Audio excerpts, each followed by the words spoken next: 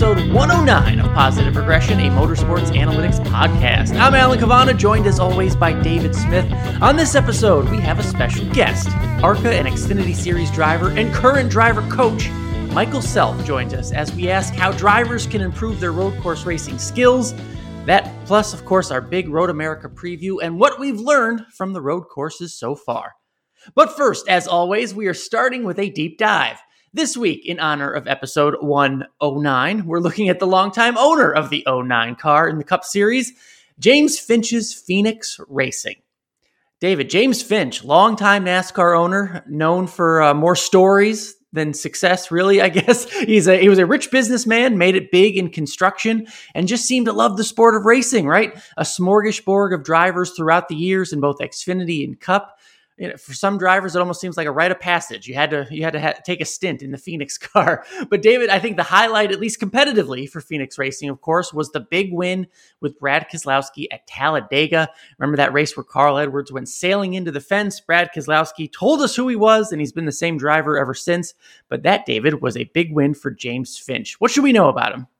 Oh gosh, yeah, you're right. That was the culmination moment. But really, this started as a Busch Series team predominantly around Jeff Purvis, and it grew to a part-time Cup Series team. The program had high hopes going into the 1994 season. It was going to be Neil Bonnet's big comeback season. Country Time Lemonade was the sponsor. Hoosier tires were on the car. But unfortunately, Bonnet was killed during practice for the Daytona 500 that year. And that crucial step forward, it still would have been a limited schedule, but it did not come to pass. So the team pressed forward, part-time basis, funded either by Finch's construction company, as you mentioned, or longtime sponsor Miccosukee Casino and Resort. And with that, they started running close to the full schedules in the early 2010s. Only the one win that you mentioned in 251 starts at the Cup Series level. But bet your ass they partied after all 251 of those starts. Or maybe it was just one party and it kept going. But James Finch, with his omnipresent red Solo Cup, they did things differently. They operated out of Spartanburg, South Carolina. You can actually see the shop from I-85 as you're driving north or south. It is now a Guy Roofing facility, a longtime neighbor of Phoenix Racing and then eventual sponsor. Before that, the shop was occupied by H. Scott Motorsports, who bought the team and the shop from Finch in 2013. But as the team itself went on, this team spent a lot of time as a start and park team when that tactic became popular in and around the economic recession. It went full throttle, though, at Daytona and Talladega. Phoenix Racing did 11 of their 15 career top 10 finishes came on the drafting tracks. Different drivers in the car: Jeff Bodine, Mike Wallace, Johnny Sauter, Brad Keselowski, as you mentioned, Mike Bliss, Kurt Busch, and Regan Smith. Firstly, I, too, would require a red Solo Cup to work with that roster, but each of them did score top 10 finishes on behalf of Phoenix Racing. Johnny Sauter specifically got one for himself in Phoenix, Arizona, Phoenix Raceway in 2005. And then Kurt Busch, I think, had, if it's not Keselowski's performance, this one, it's Sonoma, memorable, in which he finished third. And basically the car was broken and smoldering on the racetrack after it was over. But the highlight is Keselowski, and really that win, that step that James Finch provided Keselowski in 2009. Just 15 races in the Cup Series for Brad K. Of course, he made some of those with Hendrick Motorsports, but he had a 1.8 PEER that year. It ranked 12th among all drivers that season, and that was before he was officially a Cup rookie. In hindsight, that was a sign of things to come, and a lot of it transpired due to Phoenix Racing and car owner James Finch. Yes, a lot of big names, maybe not the results, but to trace the history and the names that came through there, it plays a part into their history. That's why it's cool doing some of these deep dives. You mentioned their shop down in Spartanburg. I was there when it was officially H. Scott, but it was still all the remnants of Phoenix Racing. Brad Keselowski's trophy was still there from Talladega. They had a big Elvis in there, just a statue of Elvis. They had a bar inside the shop. I mean, it was still the James Finch era, if you will, inside H. Scott Motorsports a few years ago. So that was always a fun time to see it down there. I'm glad you mentioned the Kurt Busch year because that was a big deal, right? It was a team that could give opportunity to someone who needed it, right? To someone who needed to be on the track. And we don't see many James Finches anymore, right? A rich guy, loves racing, loves to spend some money, right? And just be at the track and maybe, win the party and not necessarily race. We don't see as much of that anymore, David. Yeah, and you're right. For a lot of those guys, it was maybe a redemption tour of sorts. I would argue that James Finch was the right owner at the right time when those guys needed it. So, I mean, really, he was almost a way station of sorts. And maybe that's a bit degrading, but he kind of was just a way station, a stopover for some of these drivers that kind of needed to gather their thoughts and move their career forward from there. And it worked, and it lasted a while, and we still talk about them. We remember them, as you mentioned, the stories that we can talk about Phoenix Racing are all relevant. Just an interesting time, unique team within the sport. I kind of do hope that we see something like it again, just this free-spirited bunch kind of doing their own thing against the grains of the norm. Yes, and for more on James Finch, you should Google it because there's a lot more to the story, both in the past and currently. But we'll cover that in another podcast. But episode 109, dedicated to James Finch's Phoenix Racing. When your business is starting its championship run, nothing matters more than finding and hiring the best team. With Indeed, you have the power to build a dynasty by hiring more MVPs faster. Start hiring right now with a $75 sponsored job credit to upgrade your job post at Indeed.com/BlueWire. Offer valid through March 31st. If you're hiring, you need Indeed because Indeed is the hiring partner where you can attract, interview, and hire all in one place. And Indeed is the only job site where you're guaranteed to find quality applicants that meet your must-have requirements, or else you don't pay. Go to Indeed.com/BlueWire to claim your $75 credit before March 31st. No matter how the last game went, anytime you take the field, you got a shot at greatness. Give your team the best shot at winning by recruiting more MVPs with Indeed. Indeed.com/BlueWire. Terms and conditions apply. Need to hire? You need Indeed. So let's get this episode started. It is always awesome when we have a guest here on Positive Regression, especially somebody who has been behind the steering wheel of a race car. And today on this episode, we have Michael Self. Michael is an 8-time race winner in what's now the ARCA Pro Series West. He won 9 times in the ARCA National Series, made 7 starts. You remember his car in the Xfinity Series for JD Motorsports back in 2017. And now he's the general manager of Silver Hair Racing, a team competing in Trans Am's TA2 series. But Michael, first of all, thank you for joining us. We want you here on the podcast because you are also a driver coach / performance advisor. A little slash there on the title. How did that come to be, working with other drivers and trying to enhance their skills? Yeah, well, first off, thank you. That was an awesome introduction, by the way. You nailed it. Hit all those stats out of the park right there. But thank you guys for having me on. It's great to be here. The coaching thing has been something I'm going to go way back on a little bit to when I was, I think 17 or 18 years old. And I grew up out in Salt Lake City, Utah, and our local track out there at the time was Miller Motorsports Park. And they had the Ford Racing School, which was really the only school backed by Ford in the United States at the time. It was basically for whoever, right? If you were an everyday person, you wanted to come get experience on a racetrack, you could come to our 1-day schools, 2-day schools. There were hot lap events where you'd run for 3 hours and just get time in a race car on a racetrack. I got the opportunity to coach out there, being a local from the track. And it was something that I always really, really enjoyed. It was fun for me to get outside the race car and share my knowledge with people who maybe didn't know anything about racing, right? It was, you just take it down to such a basic level and people are enthralled by that. They're interested in that. And that really got me hooked on working with people, kind of thinking about racing in my own way a little bit differently, I guess, because you're always teaching someone something a little bit different, or someone's got a different perspective on it. And that was always really, really cool to me, along with sharing my passion. So I started working out at the school. And then when I moved to North Carolina, that was in 2014. I started coaching a little bit for, if you guys remember, H. Scott Motorsports at the time. Mike Ricci over there was a good friend of mine, and he hooked me up with a couple drivers right there off the bat. One of which was Justin Haley. And so Justin Haley ran for H. Scott. I guess it was 2015 was his first year. We went over there and knew he was going to run for the K&N Championship. They signed me up to be his driver, coach, and spotter for that entire year. But he also bought a Trans Am TA2 car.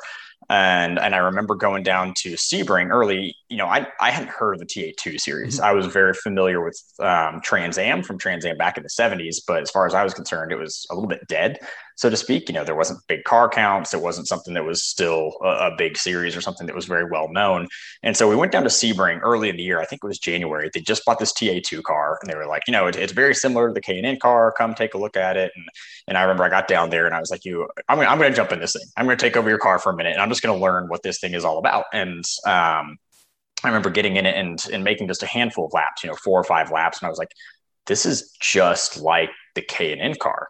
I was like, this is very, very similar. At the time, they were both running a bias ply tire, very similar construction tire. The weight was the same. I think the TA2 car at the time was about 400 or 500 pounds less than the K&N car was. And it just drove very, very familiar to what I've been racing in the K&N series up to that point. And so I said, man, everyone should be doing this, right? There's there's nothing better for guys that want to learn road racing in NASCAR than this. This is awesome.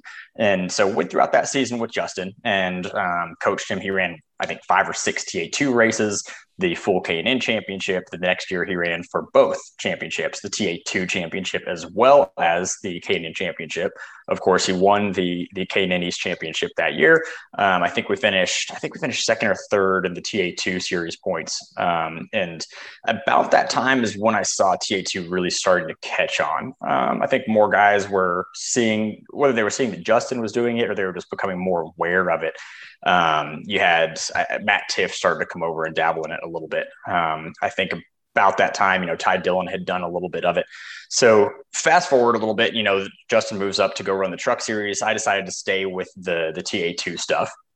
And in 2017, I think, is when you really started to see guys take note. I think that's the year when Christopher Bell came in and started doing a little bit of it.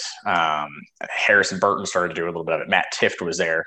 And it just kind of grew over the next couple of years to what the series is now, is a great home for development. And for me, it's been something that I've been able to make a home for myself, coaching guys and sticking with that initial philosophy of these things are so similar to the K&N cars or even the Xfinity cars or the ARCA cars. This is something that guys really need to take advantage of. And it's been fun to see it grow and the series get more exposure and notoriety because of that.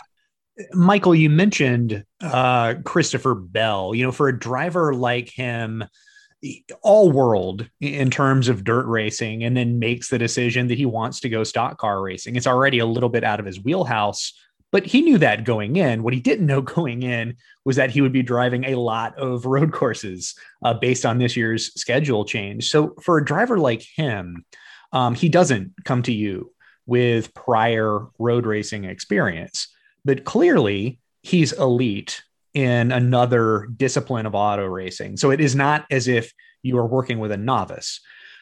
How big then is the learning curve for somebody like a Christopher Bell? Are you starting from scratch, or can you build off of the foundation that's already there? I think every driver you can utilize the foundation, but it's really interesting to see how the foundation is different. Let's take two guys I'm very familiar with, Harrison Burton and Christopher Bell, two guys I've worked a ton with. Christopher's foundation was that, like we talked about, David, when you wrote your article, his first time in the car was go out, the thing gets sideways, you stand on the gas, he's driving it like a sprint car. I mean, it was just what you'd imagine is almost like video game speed, right? It's like there was no real solid mentality behind it. It was just go fast by whatever means. There was no solid methodology. And I remember he came in after his first session and I was like, you're fast, but don't get used to it because it's not going to last the way that you're doing it right now. This is a sprint car. You can't just burn the rear tires off the thing. But the speed was obviously right there. And then we look over at Harrison Burton. Harrison is very methodical. Harrison has the foundation of, Harrison doesn't tear stuff up very often. Harrison kind of works his way up to things. I think throughout his entire career that I've watched, he may start the weekend a little more timid than other guys, but by the end of it, he's always there on pace. So you look at those two and say, look, every driver has the foundation. It's just the foundation is so much different for each one. And that's where I feel like I've really been able to capitalize is understanding that and understanding those differences and tapering to those differences for each driver and listening to them, listening to what kind of feedback they like, what kind of feedback works for them. And that's, I think, the most important part of coaching guys. From a driver and a coach's perspective, we hear about all the tools drivers have at their disposal.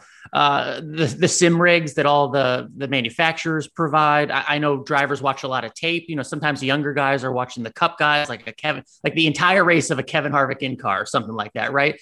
We've heard some drivers, make laps at GoPro Motorplex, all that stuff. What is the best tool for learning for a driver? Since you've both been a driver and a coach, what can drivers utilize the best to help them, especially for a track they've never been to? So, man, that's a tough question because everyone is going to be different. I mean, you've got guys out there that live by the simulator and, Toyota's simulator, for example, which I've been fortunate enough to try out a handful of times. It actually didn't work at all for me because I got extremely sick when I was using it. The motion sickness I would get was terrible when I was using the Toyota simulator. So I was able to run a handful of laps on it.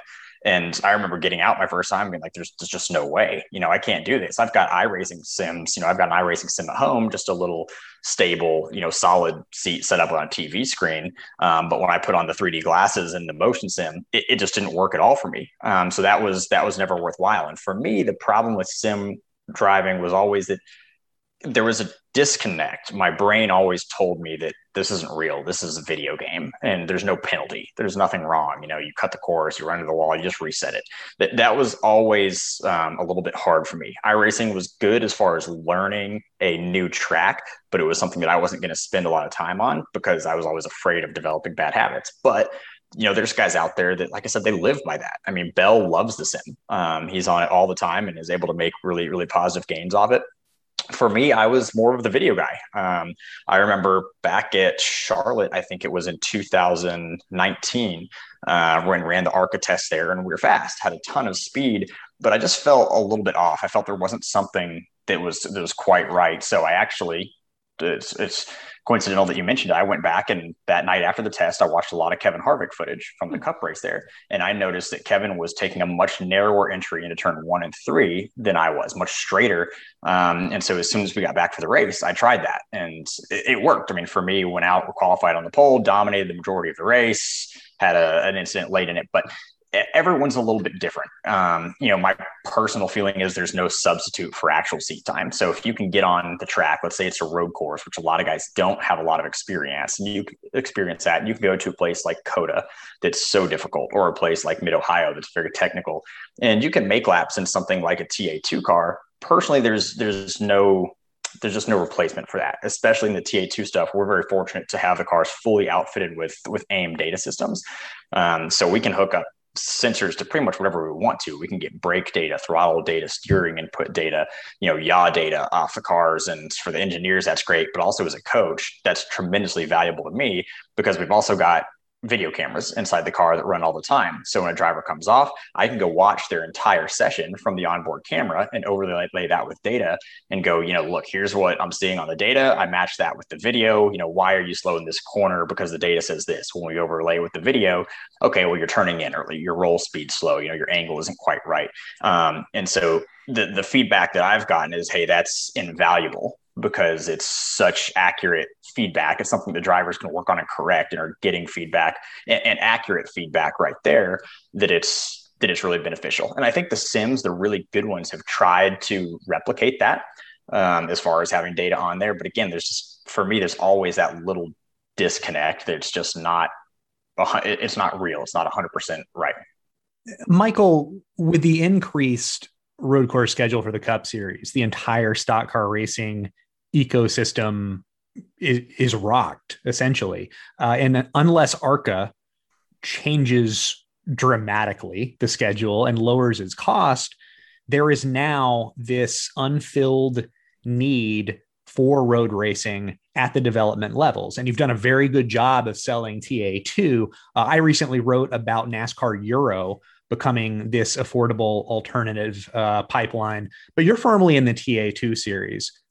Where can it go from here? Can young drivers go there now and maybe do more, even if they can't afford to supplement their oval experience in ARCA or trucks? Can they do enough and accomplish enough in TA2 to become valuable road racers at the Cup Series level?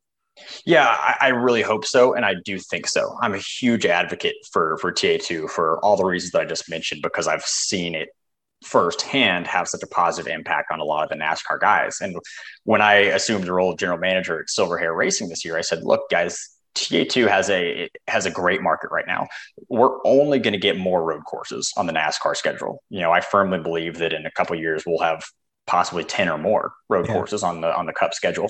And there has to be, like you said, that affordable outlet. TA2, I think, is still at a price point where a guy can come in and he can either run a race weekend, or a guy can run a full series, and it doesn't just break the bank. I know it's significantly more affordable than running an ARCA car. And I think, TA2, I think you only have to be 15 to compete full time in it. So we get that question. I get that question and think through that a lot. Do you take a young kid and say he's got go-kart experience or some dirt car experience, maybe some junior late model experience?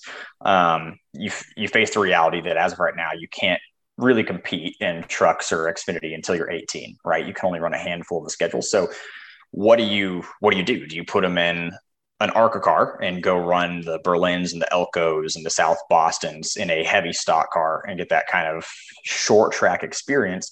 Or do you run a TA2 car, which is also a heavy stock car on the road courses, which are a lot of road courses that they're going to run in the future?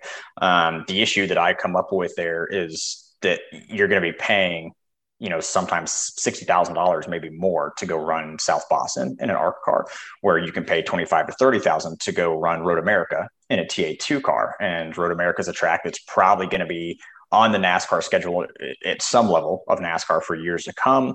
You're probably going to go race against the Christopher Bells and the good NASCAR guys that are running that event, as well as some of the best road racers in the country, in my opinion.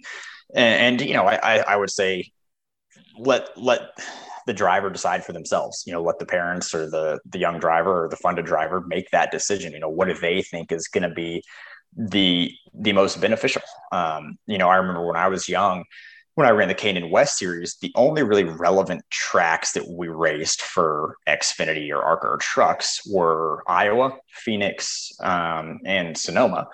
Outside of that, we raced Roseville, we raced Stockton, we raced Irwindale, and it was great. It was great getting short track experience.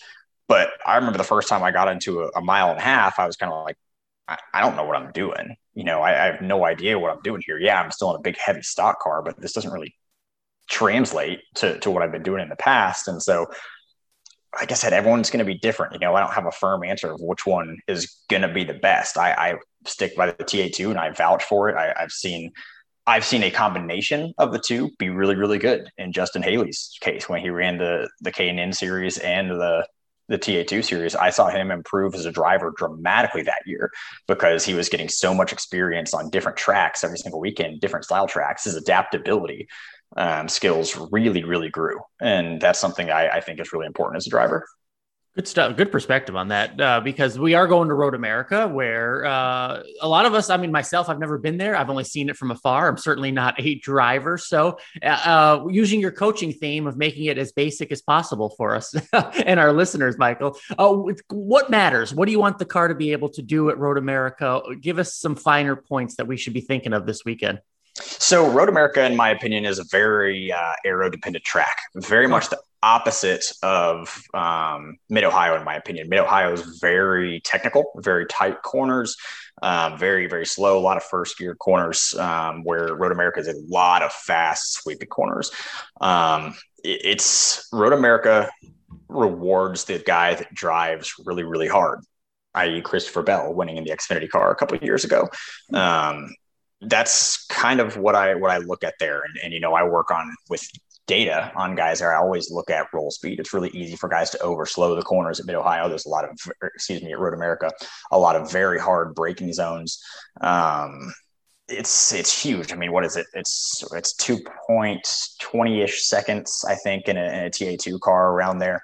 And there's one or two first gear corners, I think. So you just work on roll speed. You work on those attributes that a guy like Christopher Bell has of knowing the threshold in the middle of a corner. How much roll speed and momentum can you carry? And that definitely plays a major factor there at Road America. Last thing, Michael, and this is just a hypothetical for you. Last week, Tyler Reddick said that he wished there was not practice this weekend before the Cup Series race at Road America, because all the recent Xfinity Series drivers that have been there would have at least a leg up for as long as it took the Cup Series guys to figure the place out. There is obviously a practice session, so we're not going to see this, but I'm curious, how long do you think it would take somebody like Martin Truex or Denny Hamlin to figure out Road America in a live race situation? How quickly could that happen? Well, so I'm going to answer your question, then I'm going to have a follow-up for you guys, actually. When you're talking about Denny Hamlin or Martin Truex or those guys, I don't know, 3-4 laps, those guys are just so good. And I go back to adaptability. They're going to figure it out right away. Those guys have done some sim work. They've watched video. They know the layout of the track. Their threshold is so high on what they know the car is capable of and what they're capable of. They're just going to pick it up, really quickly right off the bat. But I don't know if you guys are aware of this, but this is this is a big weekend for us at Silver Hair. We're going into Road America for the TA2 race. We race on Saturday after the Xfinity race. We've got Christopher Bell and Harrison Burton are going to be racing with us. But last week, NASCAR came out and said, so we have a Thursday practice session. I believe it's a total of about 2.5 hours of practice just in the TA2 cars. Then we have a 20-minute qualifying session on Friday. NASCAR released something that said, if you're going to run the TA2 practice day on Thursday, you must make a strong attempt, or basically what they see as a legitimate effort to also race the race on Saturday, the TA2 race. Uh-huh. NASCAR is not going to allow drivers to run just the TA2 practice day on Thursday, which we were thrown for a loop by that one. That definitely took us off guard. It was interesting to see NASCAR kind of come in and say, put the hammer down on something that's been happening for years. Yeah. For every year that we've gone to Road America and Mid-Ohio, we've had guys that just run the early practice, the practice day.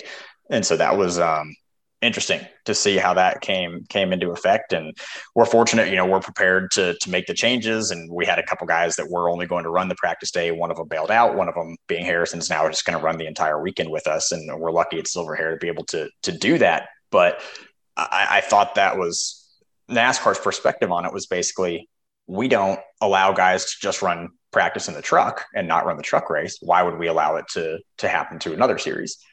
So it's just kind of an interesting thing to swirl on and to think about that's going on right there. Yeah, that is a good nugget for the weekend. All right. Good stuff. Michael Self, thank you so much for joining us. Winner, driver, performance enhancer. Can we call you that, Michael? I like it. I like that. Right. Michael Self, performance enhancer, new business card for you. Yeah, I appreciate it. And thank you guys. Definitely check out the TA2 race this weekend. We're ecstatic. We've had a great year so far with Silver Hair. We're definitely building on things. Excited to have Christopher Bell and Harrison Burton racing alongside Tyler Casera and Maurice Hull this weekend up there. I think we've got 38 to 40 cars on the entry list. The TA2 stuff puts on an awesome show. I mean, you're watching the top 10 guys, some of the best road racers in the country, and really good comparison for the NASCAR guys and how they're going to run on Sunday or Saturday compared to how the TA2 guys race on Saturday afternoon. And they usually put on an awesome event. So I urge everyone to check it out and keep up with it. Excellent insight. Michael Self, thank you for joining us. Thank you guys. I appreciate it. What a way to get into our Road America preview, David, because, hearing from a driver, hearing what they're preparing for and all that, it only goes along with what we've been talking about much of the years because there are so many road courses on the schedule. This one being a new one for many of the drivers. Cup Series never been at Road America in the modern era, if you will. So let's start our preview off for Road America by talking about all the road courses, David. So far, what we've learned this season, because we've had 3 of the races so far. Has anything surprised you so far into the road course schedule? Yes, but it's not statistical. It's the level of buy-in. And maybe this is just a small sample, purely qualitative stuff, but it seems from the drivers and team members that I've talked with that road courses, the expanded schedule, and specifically COTA, they were all up for it. COTA as an event had a lot of issues. All of them were weather related, which I think is a shame because it sounded as if just from preparation, game planning, everyone had something up their sleeves, ready to go, ready to try. And we didn't get to see that race. We saw another race, a rain-soaked race. But a dry race at COTA for NASCAR was and still is something that I look forward to seeing because of the collective buy-in, the additional training, as we talked with Michael Self about. I don't think that was totally the case with the Bristol dirt race between the skeptical drivers, the crew chiefs sort of just shrugging on setups that might work. There was none of that with COTA or for Road America this weekend. These tracks are new to the Cup Series schedule, but I'm impressed they are already held in very high regard. All right. I like that perspective on it. I was just thinking, what surprised me is, coming into the season, right? And maybe it was naive, of course, but you're just thinking baseline results. But you just thought Chase Elliott, Martin Truex Jr., right? Going to dominate everything. I don't think we've seen that. I mean, if you look at some of the statistics, I know you tweeted out some good numbers about Martin Truex Jr. and his passing, but in the results, like Chase Elliott won the rain race at COTA, but maybe it's not so much the lack of domination, but we have seen some new players at these road courses. I think maybe that has surprised me, is that it has not been the 9 and 19 show in the first 3 races. Yeah. And I think some of it does circle back from, look, Christopher Bell won at the Daytona road course race. Well, he's been taking it upon himself to become a better road racer ever since he stepped foot in NASCAR. And really a lot of these drivers have. And now that is coming to the surface. They're doubling down on whatever tool that they use to get better, whether it's sim racing, whether it's getting in the seat of another car and learning, whether it's asking questions, what have you.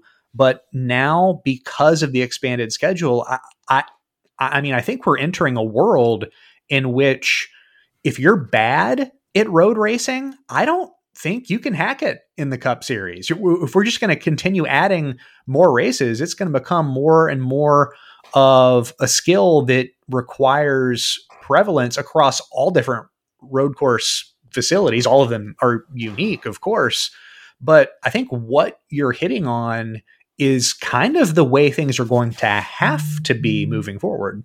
All right. That's fair. Now, that's one side, right? I mean, who was kind of impressed or maybe surprised us? There's a flip side to that. Who's disappointed a little bit? David, top of my list only because of the results. I would say I'm a little disappointed in William Byron because when I look at Motorsports Analytics, I look at his speed on road courses. He's 9th in speed. He's had speed at road courses. You've talked about it on this podcast for a long time. He's had poles. He's been very good at road courses. But then you look at points scored, David, 24th in the 3 races. He is 24th in points scored. That just seems like a missed opportunity to me. Yeah, that's a good shout. The Sonoma race was a tough one for him. For me personally, it's kind of similar along those lines. Ryan Blaney, and it's just based on what I've seen from him this year. He's finished 15th, 17th, and 10th, which is okay, but no single race point total greater than 27. But Allen, in terms of just being able to move through traffic, he's at an elite level. He's the second most efficient passer this season on road courses, and someone who can move that efficiently across any road course track should not have just one top 10 finish. He should not rank just 14th in points earned from road course races. And I think the culprit is it's sort of easy to identify. His car isn't particularly fast. He ranks 16th in median lap time, 25th in average best lap time. He can't even get a whiff of clean air. Get him a car, please, because clearly this is a driver able to do a lot of heavy lifting, and there's nothing else at his disposal right now. He should be contending for wins in Cup Series road course races, and instead it's rare when he finishes 10th. You mentioned the drivers don't really have the option to not be good anymore, right, at road courses. So in terms of disappointments, I'm going to throw Austin Dillon in again. He came into this year with 0 top 10s on road courses. He still has 0 top 10s on road courses. And look, every other place, you can look at the point standings. He's knocking it out of the park. Great start to the season. But eventually, David, I mean, it's got to come around. You would think, I mean, if you want to compete, as you were saying, you have to come around and improve your road racing skills. Still on 0 top 10. So even though there wasn't as much expected of him, I still have him on my disappointed list. Yeah, and if you're bringing that to your team, if you're good elsewhere, I mean, you're almost gonna have to be just dynamite elsewhere to make up for your shortcomings on road courses. And I'll commend him. It's been a good season to date for Austin Dillon and the 3 team, but it hasn't been that good to make up for what has been lost in the road course races. And that sort of is going to go for any driver. I mean, if we're adding street courses and looking at more road courses and maybe building more road courses, I don't know. Yeah, this is a skill that you can't ignore anymore. We had a laugh when Kevin Harvick was incredibly skeptical about Bristol dirt. But also, it's a one-off race. You can't really fault him for thinking the way that he thought. He didn't really sign up to be a dirt racer. Not much adaptation is required if we're only going there once a year. But that excuse doesn't exist with the road courses. So these races, and while there isn't enough playoff representation to warrant the championship teams going all in, trying to figure out how to dominate at these places, it's still crucial. And there are still, I mean, you've pointed this out repeatedly this year. These are opportunities where guys in the middle of the pack, in the bottom of the pack, can surprise and win. Just imagine if AJ Allmendinger was running full time. Just imagine if somebody like a James Davison had far better equipment than what he had at his disposal. This is the low-hanging fruit. So you have those guys just sort of waiting for that opportunity. Yeah, we've come to a point where you can't be bad on road courses, at least for an extended period of time, and get away with it. But I share your disappointment in Austin Dillon only because it really wasn't until this year that this became a thing. And if he improves and that could start this weekend, then that's sort of a new narrative for him moving forward.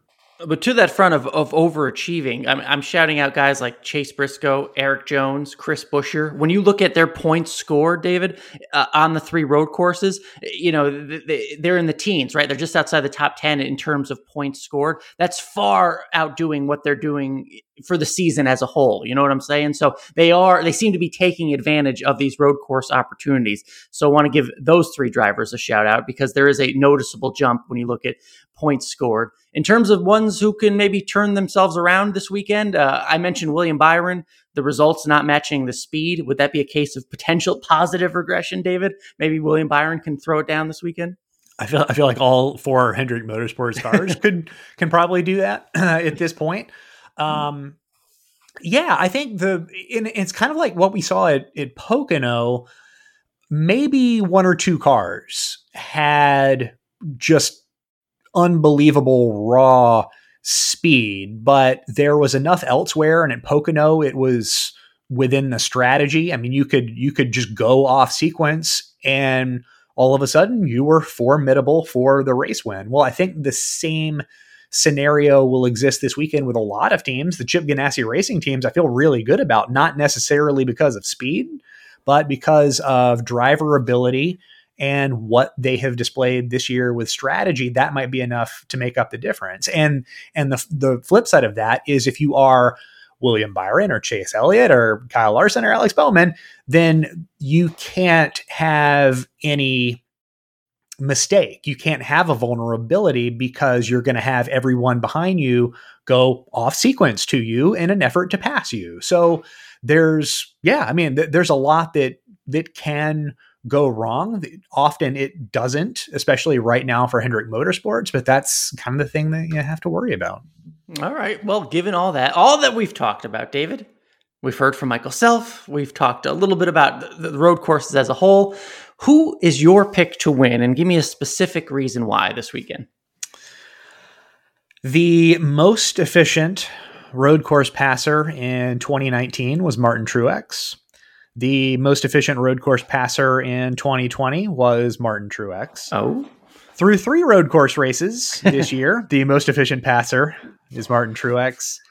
The driver with the highest retention rate on double file restarts on road courses, and that rate, I kid you not, is 100%. Wow. Is Martin Truex. That is going to be my pick. Now, is he going to have the fastest car? That I have no idea. Hendrick Motorsports' road course program appears to be a notch above what Truex has right now with Joe Gibbs Racing. That might be true. It might not. But it is inarguable the influence that Martin Truex has in NASCAR road course races. He is legitimately great at this particular discipline. And I just can't see how he won't impact this race somehow, and I am betting on that impact. All right. He is 5th in terms of road course speed, but 9th in terms of points scored. So little work to be done there. Maybe some positive regression if he can live up to that speed and take advantage of all those passing numbers and stats. I like your pick, David, but I'm going with someone different. I'm going with the 22 car, Joey Logano. Looking at the stats, he has the best production. He is the best peer performer on 750 tracks so far this year. One of the best passers on road courses as well this year. And he scored more points than anyone on road courses so far this year. He has 3 top 5s in the 3 races. So, David, I'm playing the odds, putting it together, and I'm going with the 22. And I made this pick before we talked to Michael Self, and the fact that Michael Self said Road America rewards the aggressive drivers, I like my pick even more now. I'm sure you do. I'm sure you feel great. No, look, Logano was, he has been in contention until Sonoma, was in contention at COTA, the Daytona road course, both the points race and the Busch Clash. So it seems like dating back to last year with that Roval race, that the road course ways of Logano have turned around after, I don't know, kind of a year or so swoon in that department. I think it's a good pick. And as we said, I don't know that it's going to come down to just, even if he doesn't have, I know he has good 750 speed, but even if he just isn't on par with Hendrick, there are ways to work around that. And just because of that, I feel good about a lot of these guys up front. I think this could be a fun race, even if someone just goes out and yards it and is gone from 2nd to 10th. I don't really know where to go. So that's why I'm going to bet big on the guy that I know can influence this regardless of whatever else happens. But I also like your choice of Logano. All right. Well, those are our picks to win. How about a contrarian performer for us, David? Who you got? Ryan Preece. And I'm focused on the passing here as well. He ranks as the 5th most efficient passer this year on road courses. His JTG Racing team, at this point, I never really know what I'm going to get from them, but Preece does take to these tracks very well. I think Trent Owens can map this race out strategically. He's a +7 on positions earned this season through green flag pit stops on road courses. Coupled with Preece's ability to pass, I feel okay. I feel pretty good about their shot this weekend. They just have got to build.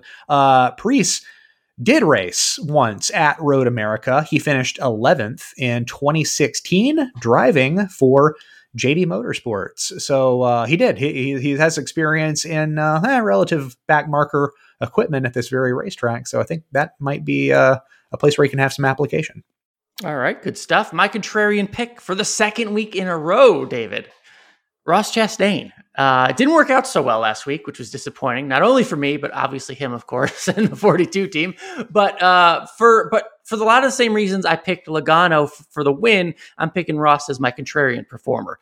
Again, when it comes to road courses this season, he moves up in every metric compared to the rest of the season, right? He has a better production on road courses than overall. He's a better passer on road courses than overall. This is what the stats say. His car is faster on road courses than overall.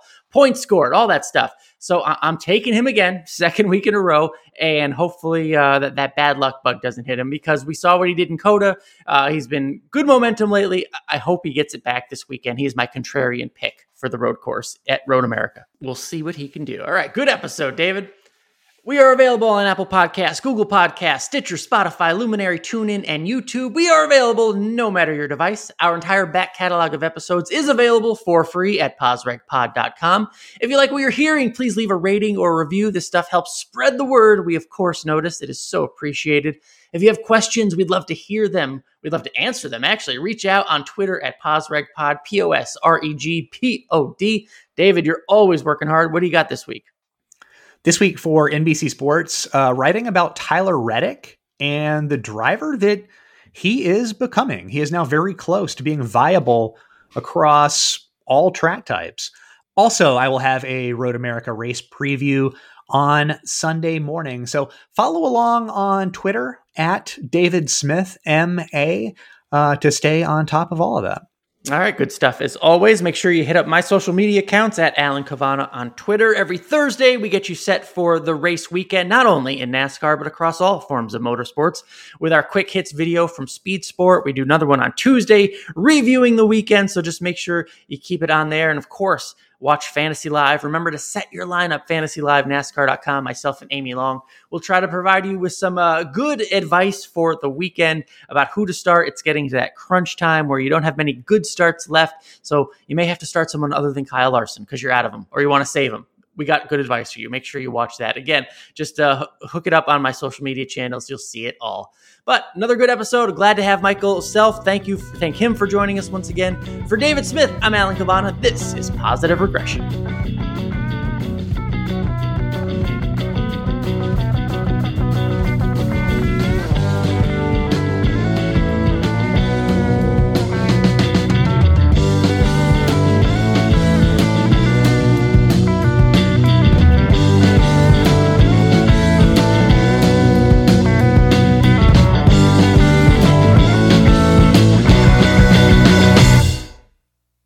Finding the right person for the job isn't easy. Just ask someone who hired a lounge singer to be their office receptionist. Hello, this is Mickey Marquis, and you've reached the office of Doug & Associates. Thank you very much. Catch me Tuesday nights at the Hotel Johnson. Hello?